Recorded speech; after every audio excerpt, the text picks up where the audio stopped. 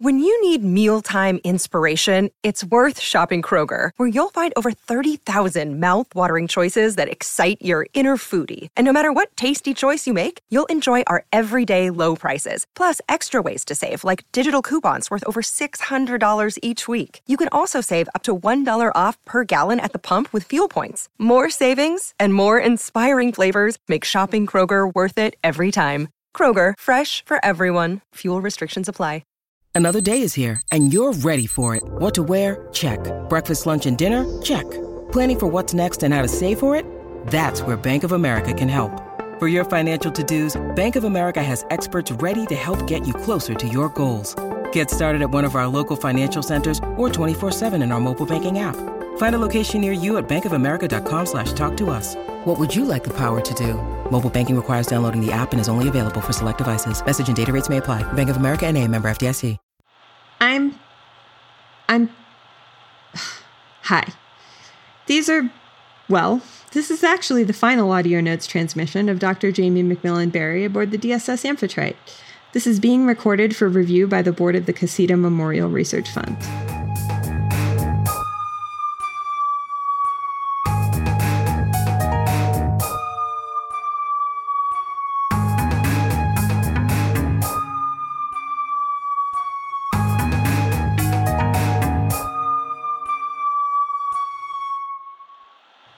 My residency down here is up in 2 weeks, so today I'm planning to outline my paper and then summarize my research that I'm not using in my paper.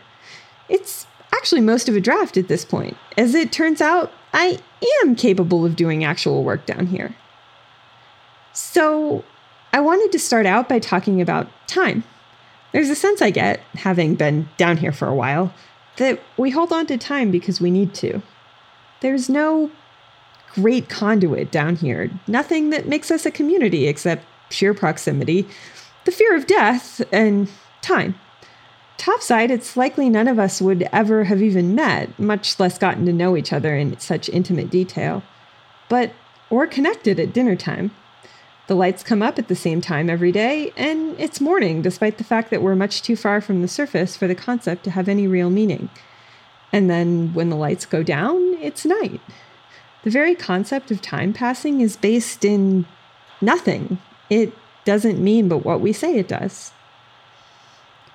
Just as an aside, I'm actually quite ambivalent. I've been primarily working in the so-called Western philosophical canon thus far, but there's quite a bit that's worthy of discussion with regards to religion. Specifically, my religion. It's not as if religion isn't a viable philosophical framework, but the Greeks, the Enlightenment thinkers, that through line just doesn't involve Judaism at all. The connection I feel with my religious community is fully ensconced in the fact that we share time. Shabbos is always at sundown on Fridays, even if what sundown and Friday mean changes. However, I'm not a rabbi, and I'm nowhere near an expert in the Talmudic discussions of this particular topic. So I might use it, but I might not. Probably won't. Like I said, ambivalent. Going back a couple steps, though, I think that the discussion of time being such a nebulous concept is something I can tie back into the allegory of the cave. I remember talking to Hamish about this months ago now, about how when you're so far away from the light, that is, the source of reason and truth, everything gets distorted. I think this is true, and I want to take it a step further. I think we create the bulk of the distortion. I cannot remember exactly what the sunrise looks like. I just can't do it. I've tried, but whenever I try, it bleeds into watercolor. That pun was multifaceted and completely unintentional. Point being, I remember artists' interpretations of the sky and the sunrise in Philadelphia better than I remember the real things, which is because living in this environment has pushed me into the realm of what feels like hyperreality. I don't want to seem pessimistic here, but this is not a hospitable place to live. And when the only thing you know, the only thing you can prove with what you can observe around you, the only thing that can't be doubted away in the Descartesian sense is the station? With all this ugliness around you, it's quite easy to assume to start to believe, even, that the whole world is this ugly. But then I remember the little pieces of wonder.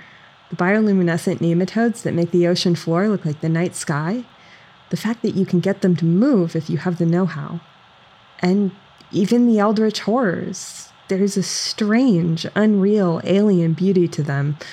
They seem wrong from an evolutionary standpoint, but they are so perfectly suited to where they live and what they do that it makes them elegant anyway. This brings me, in a very roundabout way, to my third point. 3's a good number, I think. 3 very broad and complex topics that I've narrowed down to usability. Anyway, the third thing I want to harken back to is the Vern. This idea that the sea is the great creator. All things come from it. Everything will eventually go back to it.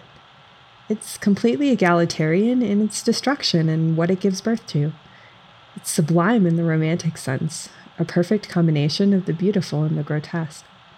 In a very real way, it gave life to you, but it will kill you without regard and without mercy and without care. The sea is a microcosm of the whole universe in that way. In another sense, the sea is a reminder to the human race of our own futile wrestling with our hubris. The world, the Western world at least, and I realize that's a nebulous term, but as I said, I've been primarily looking at the Western philosophical tradition, has pretty successfully tricked itself into thinking that we've tamed nature. Living in the depths of the ocean, seeing, feeling how powerful it can be, is a reminder of the fact that we're basically ants in the grand scheme of things. It's not even a reminder of a higher power, just of the fact that you yourself, despite what every written text might say, are so very, very low, comparatively speaking. Dr. McMillan Berry, could you please come see me on the comm deck? I've got a somewhat important matter to discuss with you.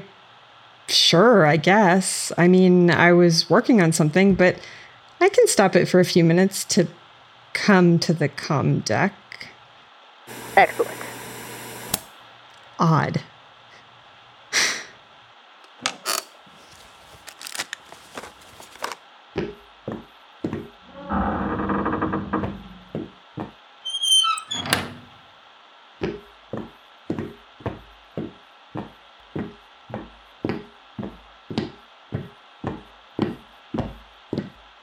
All right, Eris, we hear you. I'm approving your request for docking and medical assistance. Thank you, Rafferty. You're welcome. We'll see you soon. Jamie, thanks for coming by. I didn't really get the impression it was a come by at my leisure sort of request. True. I do genuinely regret interrupting your work, but in this case I thought it better we had this conversation sooner rather than later. And, in fact, before you got too involved in wrapping up your time here and getting ready to return topside. I'm not really following. Do you need to conduct some kind of exit interview before I go or something? Let me work my way around to what I want to say. Okay. By now, you've gotten a taste of what kinds of things can go wrong on this station. Yeah, you could say that. And you've handled yourself, I have to say, quite well. You followed instructions, you pitched in and helped me focus my attention where it was needed most, and you didn't let your fear get the better of you. Thanks, Captain Aspros. Which brings me around to my point. Panopt would like to expand the long-term crew contingent on the station. There are berths and lab spaces going unused, and unused space means space that's not making Panopt any money. Oh, I'm sure it'll be nice to have a few more faces down here at least.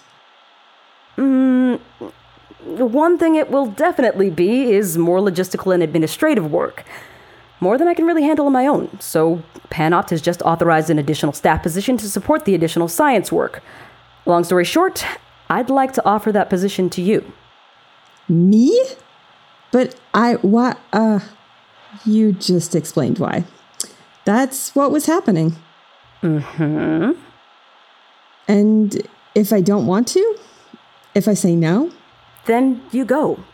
This isn't an order. I'd never try to force you to stay. I'm just offering you right of first refusal. And saving myself a lot of time sorting resumes and conducting interviews. Would I be going back topside, then returning with the new kids or something? No, we don't know when new slots will be filled and when people will be coming down. You'd file your work with the Casita Memorial Research Fund as previously arranged, and then transition to working directly for Panopt. I was kind of planning on being back topside for the holidays, but I guess... The holidays?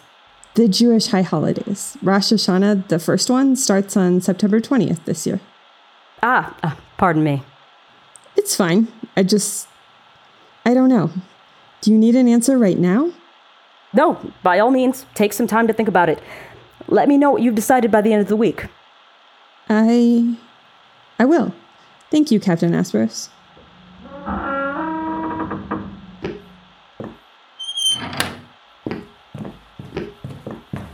Oh, God, I didn't mean to... Shit. I'm sorry, that was... Jamie. What brings you to the comms room, Doctor? I was just wandering the halls looking for my favorite romantic literature specialist. What are you doing here? I think I just got a job offer. And you had to go to the comms room to get it? Well, it was an offer from Captain Asperos to work, here. I'd be like Phaedra Light. Nice. Are you gonna take it? I don't know. I haven't decided yet. I've got the rest of the week to think about it. Well, I hope you stay. Thanks. So, want me to, walk you back to the lab? Tempting, but no, I actually also need to talk to the good captain. I'll see you later, Jamie. Bye.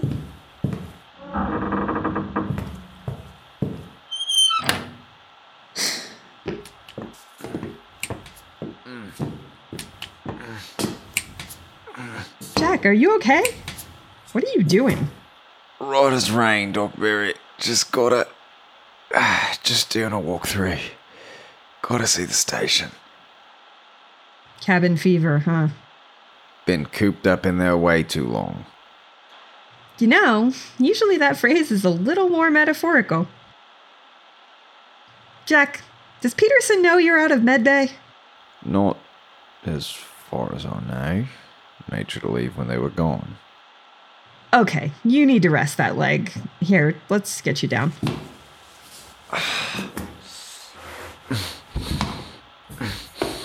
Do you want me to go get Peterson? No. I just need to sit for a minute. So, how is your leg? Hurts like hell. It was a lot more fun when I was high as a kite. I can imagine. I'm a little surprised you didn't lose your voice after all that singing, though. Somehow I thought every Australian knows the lyrics to Waltzing Matilda by heart was an overly stereotypical assumption. Not that much. It's practically the national anthem. Made up so many new verses in the Navy, I just about forgot the real ones, though. Did you like it? Like what? Singing Waltzing Matilda for hours while I was drugged to the gills? Being in the military. What do you want to know? Thinking of joining the service? No, but I might end up down here longer than I was originally anticipating, and I'm curious. Huh. It was alright. Not in the military anymore, though, am I? No, you're not. How come? What brought you down here instead? Just another job. I worked with Captain Asperos on a commercial sub a few years back. So when the position here came up, I tossed my hat into the ring. And here you are. Here I am. You didn't say why you left the military. No, I didn't. Are you going to?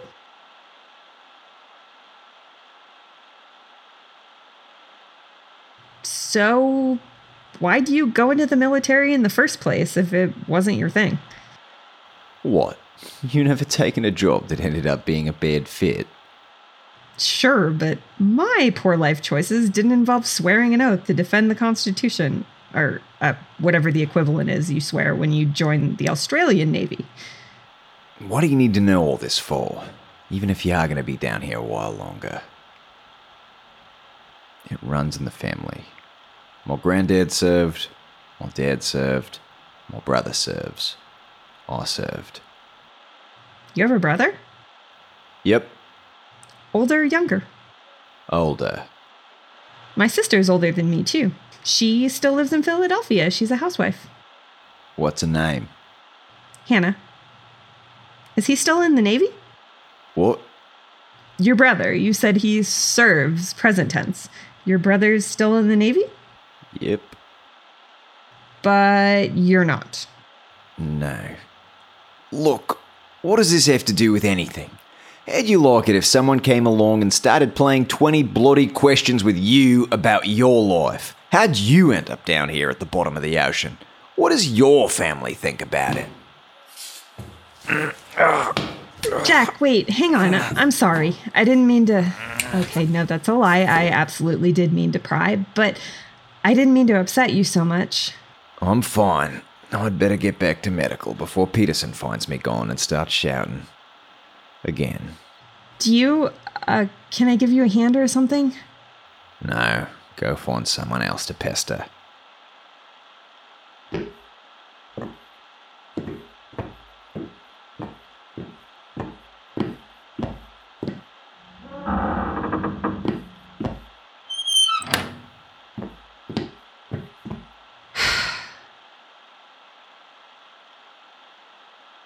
So, I think I'm going to take the job. Yeah, I'm going to take the job. I don't have much else in the way of job prospects, and I've always been a jump first, ask questions later type of person where major life decisions are concerned. This is not my best quality, I will admit. And I guess I actually do like it down here. I'm going to let Phaedra sweat about it a little, though. I'll tell her in a few days. Here's another decision. I'm going to leave the bit about time and religious connection out. It hits too close to home, I guess, for a research paper. I don't know that I want the Casita board to know that much about me, or that I even could write it out for all of them to see. I think this is going to be the first time ever that I don't go to synagogue for the holidays. I feel a little weird about it, a little transgressive, like the first time I had pizza with meat on it. But it's not like I can take a month-long sabbatical right after starting a new job. I suppose I can do most of it myself, but it goes back to what I was saying before, that feeling of connection. You can't simulate the feeling of hearing the shofar. It's just not possible. And you're supposed to start the year the way you mean to go on. If I take the job, I suppose it's appropriate for me to be here for the holidays. Honestly, the fact that I even have a job offer is kind of a huge relief. There aren't a lot of prospects in my field other than associate professorships or trying to cut my teeth in the publishing business. And I don't write fiction, so being a novelist or something is also out. And to level with whomever is on the other side of these audio notes, my performance in this residency has been somewhat lackluster. I mean, my audio notes have not even been in the same time zone as professional. Not that anyone at the fund has been listening to them. I think I probably would have gotten a passive-aggressive email about content or something if they were. You know, I wonder if I'd still have gotten the job offer if anyone had been listening to these notes. It's kind of hard to say, but I haven't exactly been the most complimentary of historians where Phaedra is concerned. Or the most truthful, if I'm honest. But I guess Phaedra must keep her own counsel when it comes to these things. I mean, there's no way the station hasn't gotten any complaints about Sydney, and they're still here. I wouldn't bet on Sydney having said anything personally offensive about the captain, though. that doesn't really seem their speed. So the thing, to go back to what I was saying before I went and got offered a new job, the thing about the paper I've outlined is that it feels unfinished, I guess you could say. I don't really have a point, and I'm not making any particular argument about any of the texts I'm interacting with. My notes, such as they are structured more like I'm going to be writing a research report, and less like I actually have anything meaningful to say on any of these topics. And I suppose that makes some sense. With all the distractions, I have not really been doing the research that they sent me down here to do. I've been distracted by how the station tried really hard to fall off the face of the earth, trench, whatever. And by Mona's grief, and by my own grief. My thoughts have been elsewhere, and my research has suffered for it. If I had more time before I needed to submit something final, I'd find a way to connect all this death and loss and pain, all these human tragedies, to the sea, to being down so deep. But the problem is that the only way I can think to do that is to take the cynical assumption as read, to see the ocean, hell, to see the universe as this great, indifferent destroyer of worlds, of lives. And I can't do that. I can't bring myself to do that. At the outset of this residency, I expressed a good deal of disdain for the study of philosophy. My overall opinion has not changed. I still don't care for it. What I can say, definitively, is that I have not come to any meaningful conclusion about the nature of the ocean. I have not satisfied my own intellectual curiosity. So, I think I'm going to continue to try to do some philosophical research, to study on my own, depending on how much work Phaedra has me doing. I want to answer this question. I want to figure out what this place means to me, and that's going to take some time, more than the 6 months I was given. I don't know if I'm going to continue this format, though. Talking to myself, even though a recorder is, well, recording, gets a bit weird after a while. I feel a little crazy doing it. So, after I end my stint as a legit university-funded philosophical researcher, I kind of doubt that I'm going to keep this up. I guess that's about it. So end the audio notes of Quisita Memorial Fund Research Fellow Jamie McMillan Berry. In a few days, I'll be Research Administration Associate Jamie McMillan Berry. So for the last time, I guess that I'm signing off.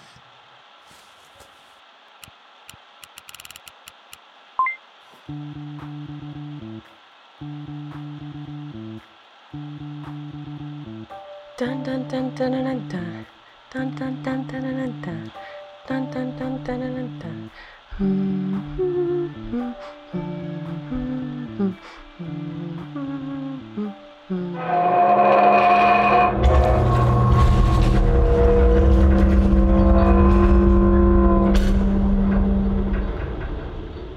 What the hell was that?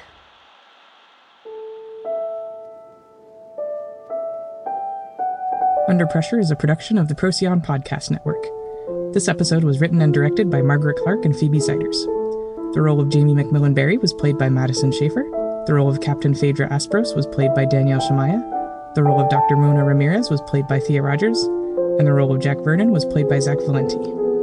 The voice on the radio from the sub Eris was played by Jessica Washington. You can hear her phenomenal work in the show Greater Boston. The show is edited by Aaron S., and our music is composed by Dominic Wright. To find out more, please visit underpressurepodcast.com, or you can find us on Twitter at @u_p_podcast, or on Tumblr at underpressurepodcast.tumblr.com. If you'd like to support us, the show is on Patreon at patreon.com/underpressure. Please remember to rate and review. Thanks.